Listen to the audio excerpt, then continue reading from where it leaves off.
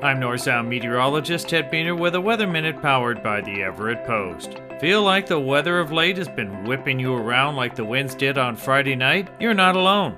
Once fall got started on October 21st, there has been lots of rain, the season's first river flooding, and of course, the strong winds Friday night.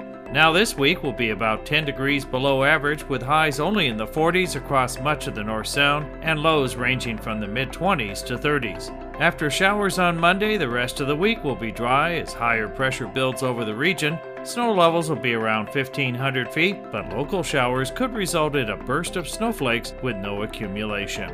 During the heavy rain event last week, the southwest part of Snohomish County only got a little rain thanks to the Olympic rain shadow, while the Olympics received up to 20 inches of rain, the Cascades 15 to 20 inches, and areas north of Edmonds and Linwood 4 to 8 inches of rain. Snow levels temporarily popped up to around 6,000 feet on Friday, resulting in considerable rain runoff into area rivers. Over a half dozen rivers exceeded flood stage and have since fallen back within their banks. Then the strong cold front came through Friday night with a blast of wind. Areas along the Strait of Juan de Fuca and the North Sound got the brunt of the strong winds. New Dungeness Lighthouse peaked at 68 miles per hour, Naval Air Station Whidbey Island topped at 60 miles per hour, and Lake Stevens hit 50 miles per hour. Most other locations had wind gusts in the 40 to 50 mile per hour range. The wind served as the first tree trimmer of the season, knocking down some trees but primarily ripping limbs off and sending them into power lines and onto roadways and into homes.